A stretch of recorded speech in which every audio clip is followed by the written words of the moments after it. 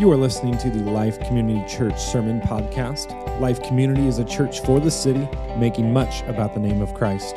This podcast is available through all major platforms, including Spotify, Apple Podcast, and Google Podcast.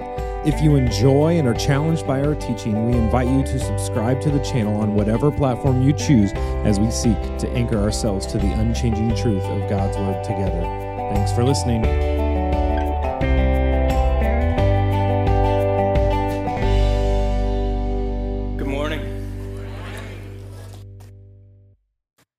Well, despite that introduction, I really do like your pastor.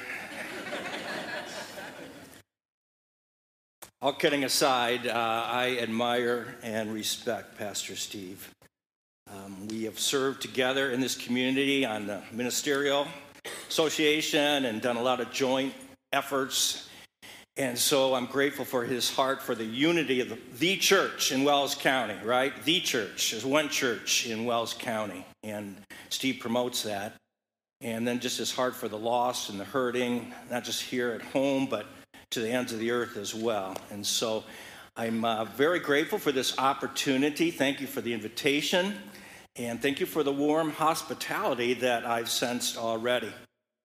As Pastor Steve mentioned, he asked me to address this subject of prayer, and just love the challenge that he's laid before you when it comes to making prayer more of a priority in the local church. We need more of that.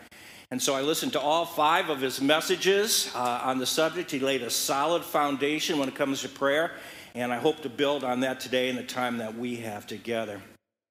So yeah, when I think of prayer, I think of a little old lady, a dear saint who believed in the power of prayer. I don't know if you've ever heard that story before or not, but every day she would begin her day on a note of prayer. And so she'd walk outside her door, she'd walk on her front porch, she'd lift her hands to the sky, and she'd say, "Praise the Lord." Well, it wasn't long after that an atheist moved in next door. And he grew tired of this process happening every day. And so when she would step out and lift her hands to the sky and say, "Praise the Lord," he would sneer back, "There is no God." That went on for some time. Well, finally, one day she stepped out. It was the middle of winter, stepped out on her porch, and she said, "Praise the Lord. Lord, I have no money, I have no food, I'm hungry, please provide for me." The next day, she came out on her porch, and there were 2 bags of groceries sitting there. She lifted her hands, she said, "Praise the Lord." The atheist just then jumps out from the bushes. He said, "There is no God. I bought those groceries and put them on your porch." She thought about that for a second. She said, "Praise the Lord. Not only has he provided groceries for me, but he even made the devil pay for them." You have a Bible today? Let's head in the direction of 1 Kings chapter 18. 1 Kings 18. 1 Kings about halfway through the Old Testament. 1 Kings is right before the book of 2 Kings. Wow. You folks know your Bible. Pastor Steve, you have done a great job of training these folks. 1 Kings 18, that's where we're going to drop anchor this morning. You can either use a hard copy. There's some available actually in the back. That's great. Pull it up on your electronic device if you'd like to do that. But we're going to move right down through that text this morning. I'd like to begin today with a question, if I could. Have you ever attended a worship service only to walk away thinking, that was a nice service, nothing unusual, but certainly nice. The worship was uplifting, the sermon encouraging, the special music inspirational, and yet something seemed wrong. It's almost like you can't quite put your finger on it, but you sense a longing in your heart for something more, and you can't help but wonder if something, or perhaps more accurately, someone is missing. Well, if you've ever sensed that, then you'll undoubtedly be able to relate to these words by Rhonda Huey. In her excellent book, Desperate for God, she writes this. She says, a widespread cry is growing in the hearts of believers for a real, tangible encounter with God. They want, like Moses, to see him face to face. They don't want only to read about him, talk about him, and pay homage to him on Sunday mornings. This strong undercurrent in our nation manifests itself as a holy dissatisfaction with the status quo of the institutional church. Many people who have attended church faithfully for years are now wandering around disconnected from any collective expression of the body of Christ. What are people longing for? In a phrase, I would say it's the presence of God in the midst of his people. Really what we were just singing about moments ago. I do not know of a greater need in the American church, thinking across our nation today. I do not know of a greater need in the American church than for the fire of God to fall. What do I mean by fire? I'm talking about the manifest presence and glory of God, the supernatural power of God. I'm talking about services that are more than just nice meetings with nice music and nice preaching. I'm talking about results that cannot be explained in human efforts. I'm talking about that which man cannot program, manipulate, plan, or make happen. I'm talking about something more than the ordinary operation of the Holy Spirit in the lives of his people. I'm talking about the extraordinary outpouring of his Spirit, the fire of God. Fred Hartley, in his book, The Fire of God's Presence, says this. He said, when the living God wants to communicate his presence tangibly to ordinary people like you and me, it's surprising how often he does it using the imagery of fire. Or how about this from the well-respected German Bible scholar Gerhard Kittel? He said, in almost all the Old Testament theophanies, fire appears as a way of representing the unapproachable sanctity and overpowering glory of Yahweh. It's interesting that both the Old Testament and the New Testament declare our God is a consuming fire. Or we could go to Ephesians 3:21. It makes it clear that God intends for his glory to be revealed. Where? In the church, right? In the church and in Christ Jesus throughout all generations forever and ever. Isn't it obvious? God desires for his glory to be manifested in the church in every generation and in every culture. And since that's the case, then the question we need to ask ourselves today actually coincides with my sermon title, namely, why? Why no fire? Why is there no fire in the church across this nation today? I believe there's 3 insights directly from this text. If you're a note taker and you want to pull out a scrap of paper, or if you have a notepad, 3 insights that I believe come right out of the passage that we'll be studying today that actually answer the question, why no fire? The first one is this. Reason number 1, why no fire? Because we're content to persist without it. We're going to get a running start in our passage today. And so we'll actually flip back a page or two to 1 Kings chapter 16. Let me just kind of set the stage here. This is 1 Kings 16. We'll dive in at verse 30, where it makes it very clear that the problem of evil was becoming progressively worse in the northern kingdom of Israel. Look what it says, beginning at verse 30. Ahab, son of Omri, did more evil in the eyes of the Lord than any of those before him. He not only considered it trivial to commit the sins of Jeroboam, son of Nebat, but he also married Jezebel, daughter of Ithbaal, king of the Sidonians, and began to serve Baal and worship him. He set up an altar for Baal in the temple of Baal that he built in Samaria.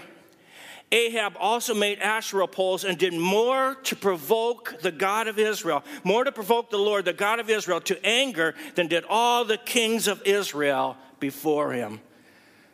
It's quite an indictment, isn't it? And it was into that setting of pervasive wickedness that God sent his messenger Elijah. And we first encounter the prophet in verse 1 of chapter 17. So if you look there with me, it's actually Elijah who marches into the palace of Ahab. He points his finger in the wicked king's face, and he says, "As the Lord, the God of Israel lives, whom I serve, there will neither be dew nor rain in the next few years except when I say so, except at my word." And then he walked out. This prophetic word was not only a pronouncement of divine judgment on a nation that had turned to wickedness and idolatry, but it was also a proclamation that even though Baal was considered the lord of the rain clouds, he was powerless to produce rain. There's a familiar pattern throughout the pages of our Bible. I'm sure as you study the word, you've picked up on it. When God's people live in obedience, God's favor, God's blessing, his presence rests on them. Conversely, the opposite is true as well, isn't it? When God's people rebel against him, when they practice sin and deliberately ignore his truth, what happens? He withdraws his presence, and his people face the consequences. And so that's exactly what's happening here in 1 Kings 17. Essentially, what God is saying is this: hey, if you want to ignore me, if you want to rebel against my commands and worship false gods of rain and fertility, then let's see how you do going without water for a while. It was intended to be a wake-up call. The drought was God's way of getting their attention. Did it work? Was it successful? Well, you be the judge. Check it out. We're now in chapter 18. We made it to 1 Kings 18, specifically verse 10. It's now 3 years into the drought, and Ahab has sent messengers to all the surrounding nations and kingdoms in search of the prophet. Elijah was public enemy number one. His picture was in every post office of the county. His picture had even made it onto a few milk cartons with this text: "Have you seen this prophet?" There can be little question. The drought and subsequent famine had gotten the attention of the people. And it really set the stage for one of the biggest spiritual confrontations in history. Pick it up at verse 19. We read there, Ahab went to meet Elijah, and when he saw Elijah, he said to him, "Is that you troubler of Israel?" And Elijah replies, "I've not made trouble for Israel. But you and your father's family have. You have abandoned the Lord's command. You have followed the Baals. Now summon the people from all over Israel to meet me on Mount Carmel. And bring the 450 prophets of Baal and the 400 prophets of Asherah who eat at Jezebel's table." And so Ahab sent word throughout all Israel, and he assembled the prophets on Mount Carmel. Elijah went before the people and said, How long? How long are you going to waver between two opinions? If the Lord is God, then follow him. But if Baal is God, follow him. And the people said nothing. So get the picture here, gang. Get the picture. Elijah's throwing down the gauntlet, isn't he? It was time for these people to decide. No more going through the motions. No more faking spiritual intimacy. No more 1 foot in God's camp and 1 foot in Baal's camp. It's time to get off the fence. Which way are you going to go? I find it rather fascinating. If you had polled these people on that day, if you'd asked them the question, what's your greatest need? The overwhelming response would have been, water. We need water. But in reality, as Elijah understood, their greatest need was for fire. The fire of God's presence. Are you tracking with me this morning? They thought they needed water. But in reality, they were blind to their greatest need. In similar fashion, if we in the 21st century American church were asked to state our greatest need, I think we might talk about bigger buildings, or more money, or more volunteers or a better staff or more equipment, etc. When in reality, our greatest need is for God himself. Like the nation of Israel, we're blind to our greatest need. We've become satisfied with status quo. Why no fire? Because by and large, we're content without it. We don't think we need it. We need it. Much like the Church of Laodicea, the Church of America says, I am rich, I've acquired wealth, and I don't need a thing. And look what Jesus says in response. Look what Christ says. But you don't realize that you are wretched, pitiful, poor, blind, and naked. Reason number one, why no fire? Because we're content to persist without it. Reason number two, because we're convinced that we have to produce it. We're convinced that we're the ones that have to produce it. Elijah spells out the conditions for the contest in verse 22 and following. So look there with me, will you? Elijah said to them, I'm the only one of the Lord's prophets left, but Baal has 450 prophets. Get 2 bulls for us. Let them choose one for themselves and let them cut it into pieces, put it on the wood, but not set fire to it. I'll do the same thing. I'll prepare the other bull, put it on wood, but not set fire to it. You call on the name of your God. I'll call on the name of the Lord. The God who answers by fire, he is God. And all the people said, what you say is good. The time comes for the coin toss, and Elijah wins. He decides he'll kick off. He wants to start on defense. Apparently, he wanted last at-bats. And so he allows the false prophets to go first. Now, I'm sure there were some in the crowd that day that questioned that decision. Already grossly outnumbered, this gave even more momentum to Baal's boys. They would be the first to choose their sacrifice. They would be the first to pray. And undoubtedly, they would be the first to receive that required sign of fire. After all, with Baal being the god of the storm, all they needed was like one stray lightning bolt, right? Certainly, there were some who shook their heads and wondered about Elijah's strategy on that day. But the prophet refuses to panic. Instead, he takes a seat on the sidelines and calmly watches the festivities. And the false prophets begin to pray and chant and dance and cry out to their God.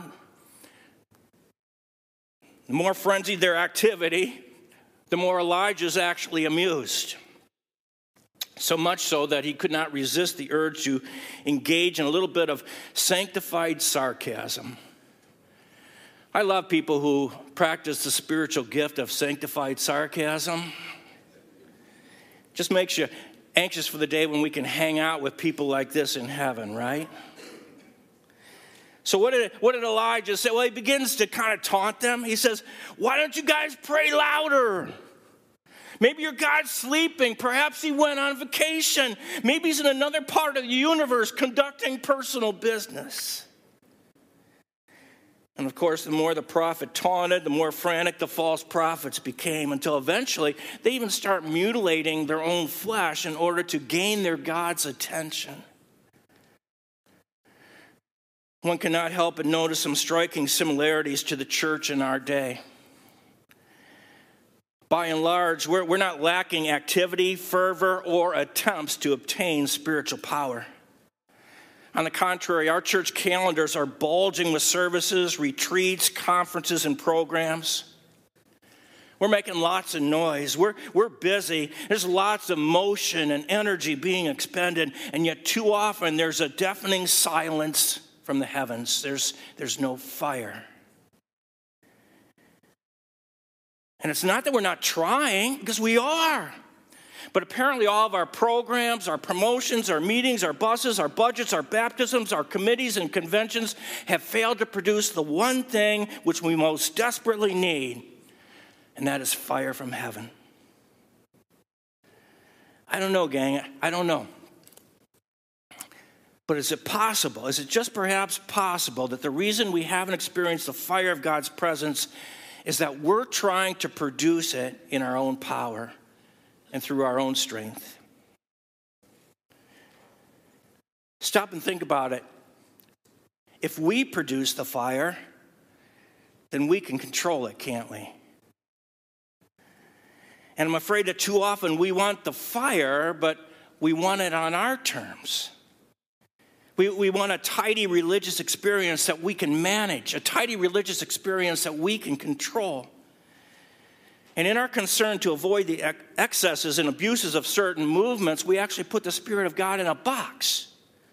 We insist that he operate according to our preconceived notions because we're afraid of what might happen if God really showed up. And I would even go so far to say if that we're being painfully honest today, deep down for many of us, I'm not sure we're really convinced that it can still happen.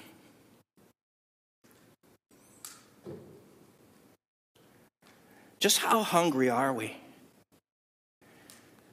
We say we're hungry for God, but are we really?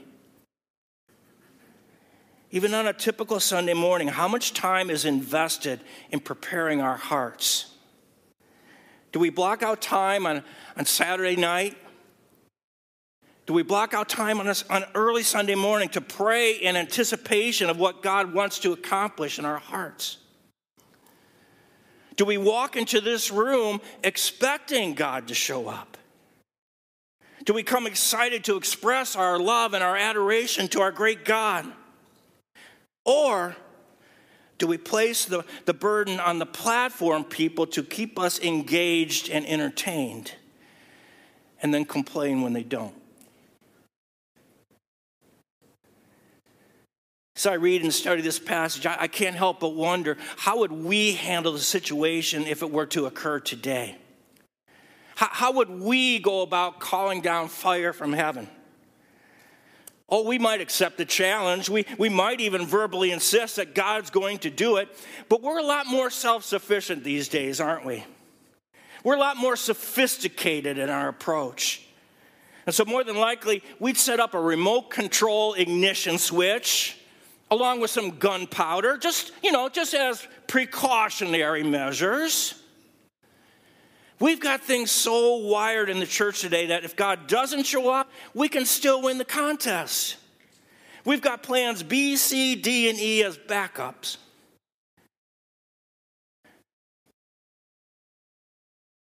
And how do you suppose the Lord responds under those circumstances? My hunch is he reacts by saying, I don't believe I need to show up. If you're going to do it, then I'm just going to let you struggle through it on your own. Why no fire? Because we're content to persist without it, because we're convinced that if it's going to happen, we're the ones that have to produce it. Reason number 3, because we choose not to pursue it. We choose not to pursue it. You didn't close the text, did you? We're coming to the most exciting part here. Pick it up at verse 30. Then Elijah said to all the people, "Come here to me." They came to him, and he repaired the altar of the Lord, which was in ruins. Don't miss that phrase. In fact, if you're like to mark up your Bible, that would be a good one to underline or highlight or circle. He repaired the altar of the Lord. What's that tell us? It's in ruins. Obviously due to neglect and lack of use. All of which raises a very critical question for us today. What kind of shape is your altar in? Is the place where you privately meet with God in a state of disrepair? Tell you what, hold that thought. We'll come back to it. One by one, Elijah rebuilds that altar. He selects 12 stones, reconstructs the altar, prepares the sacrifices, places it on the altar. Nothing out of the ordinary yet. But then he catches them all off guard. Most of you are probably familiar with this story. He turns to the crowd. He directs them to fill 4 barrels full of water and pour them all over that sacrifice. Then he says to them, Do it again. And then he says, do it a third time. Now, I'm no pyrotechnician, but I'm pretty sure if my life depended on this altar igniting, I wouldn't have poured water all over it. Certainly not 12 barrels. Gasoline, maybe, right? But certainly not water. Not Elijah. And watch now, there are no matches, no gas, no magic tricks, no gyrations, just a short, faith-filled prayer. See it there in verses 36 and 37? Elijah steps up and he says, O Lord, God of Abraham, Isaac, and Israel, let it be known today that you are God in Israel and that I am your servant and have done all these things at your command. Answer me, O Lord. Answer me so these people will know that you, O Lord, are God and that you are turning their hearts back again. And then it happened. Fire. Real fire. Fire from God. Fire that consumed the sacrifice, the wood, the stones, the soil, the water in the trench. Not surprisingly, you see the reaction in verses 38 and 39. When all the people saw it, they fell prostrate and cried, the Lord, He is God. The Lord, He is God.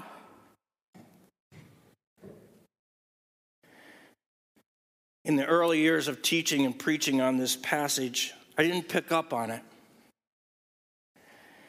I always looked at the water as simply upping the ante. Making the miracle more difficult so that it would be even more evident that God had performed this incredible act. Which is true, all that is true. But in more recent years, I've come to the conclusion there's far more to it than just that. These people are in the middle of a drought. It hasn't rained for over 3 years. Water had to be getting scarce. They may have even been down to their last few barrels. And now this crazy prophet is insisting that they dump it all over a dead cow. What do you think is going through their minds as they do so? Probably something like, we're going to die. What a waste. There goes the last drop of water we have. What does that teach us? There will be no fire without reckless abandonment. The pursuit of God's presence is costly, isn't it? It requires sacrifice and diligence and time and effort. Is it possible, gang, that the amount of God's presence we experience is directly related to the sacrifice that we're willing to pour out? There'll be no fire without sacrifice. For these Israelites, it meant placing their entire water supply on the altar. God didn't need the water, but when He had their water supply, then He had them. And that's what He wanted all along. Why no fire today? Because in far too many cases, we're not willing to pay the price to get it. We want instantaneous, costless, painless revival. We want all the positive results and benefits of revival, all at little or no cost. We want pain without gain. We want healing without surgery. We want joy without mourning. And the Bible is very clear that God meets with those who wait on Him. One of many passages that we could go to, Isaiah 64:4, God acts on behalf of those who wait on Him. Unfortunately, we want the fire on our timetable. We want it when it's convenient for us. And He better do it by noon because dinner's in the oven and there's a big game I want to catch this afternoon. Too many of our churches are loaded with people who want a part-time, convenient Christian experience, a part-time, convenient weekend Christian experience. Too many of our churches are loaded with people who show no serious interest in pursuing God or going deeper with Him. The words of Alan Redpath are very helpful here. Look what he wrote. He said, if a man would walk with God, if a man would live a holy life, if a man would assume authority and hold it because God holds him, he has to know what it is to pay the price of a closed door. Redpath says, I have no magic formula for your holiness. I have no hocus-pocus treatment to offer you. I have no shortcut to spiritual power. All I can say to you, get back to your Bible, meditate therein day and night, and go down before God on your face in prayer. The greatest transactions of a man's expressions are made not in church, not in public, not when everybody else is doing it, but behind closed doors. I'm going to ask you again, what kind of shape is your personal altar in? Is it in ruins? Is it in a state of disrepair? Do you feel like there's been so much water dumped on you that your life could never burn with the passion of God again? Despite how you might be feeling this morning, I want to encourage you, it's not too late. It's not too late, but just like the people of Elijah's day, God is asking you to make a choice. You have to decide. How long are you going to go through the motions? How long are you going to fake spiritual intimacy? How long are you going to keep one foot in God's camp and one foot in the camp of the world? It's time to get off the fence. Which way are you going to go? I ran across this quote from P.F. Breeze recent days. He's the founder, one of the primary founders of the Church of the Nazarene. And just really, I felt summarized so well the emphasis of what we've been studying here today. Look what he wrote. He said, a genuine revival will come only by the fire of God from an open heaven in answer to some soul or souls who dare to rebuild the altar of God and put the wood in order and place upon it a complete sacrifice and trust God against all odds. How about it, gang? Are you willing to be that person? Are you willing to be that church? I love the challenge that Pastor Steve has set before you. This whole idea of making prayer, both individual and corporate prayer, a priority here at Life Church. And I want to encourage you to accept that challenge that he's issued. As a congregation, I want you to embrace all that God has in mind for you. Prayer is the spark that can bring revival. You see that repeatedly throughout the pages of the scripture. You see it repeatedly through the history of the church. Prayer is the spark that brings the fire of God into our midst. Truth be told, I don't believe God wants us content with nice worship services and nice music and nice preaching. I think he desires us to experience something more, so much more. And that's available to us through the avenue of prayer. Remember what James wrote in his epistle? He said, Elijah was a man just like us. Elijah was a man just like us, but he earnestly prayed. I'll ask you again. Are you willing to be that person? Are you willing to be that church? Would it be okay if I pray with you as we wrap up today? That'd be all right? God, thank you for this fellowship of believers. Thank you for this path that they've already embarked on, this journey, Lord, of going deeper in their walk and relationship with you. There's no question, Lord, that you have so much more in mind for us. Forgive us when we are content with status quo. Forgive us, God, when we're just satisfied going through the motions. Lord, we need your fire. We want you to set us ablaze. God, send the spark to this local fellowship as they pursue you, as they carve out time to come here to the church and pray, as they carve out time to get on their face in their personal prayer closets, as they repair their personal altar, Lord. Ignite that spark that would burst into a blaze, Lord, that would spread and consume the church throughout Wells County and beyond. God, our nation needs a mighty touch from you in these days.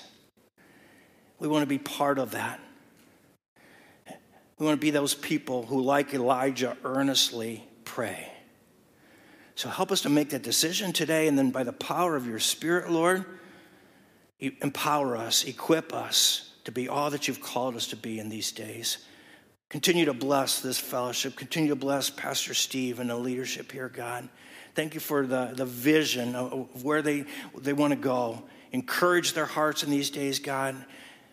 And we can't wait to hear the reports of how you're going to move among this family and the mighty things that you're going to do as they respond to your truth. That's our prayer. We ask it in Jesus' name. And everybody who agreed said, amen.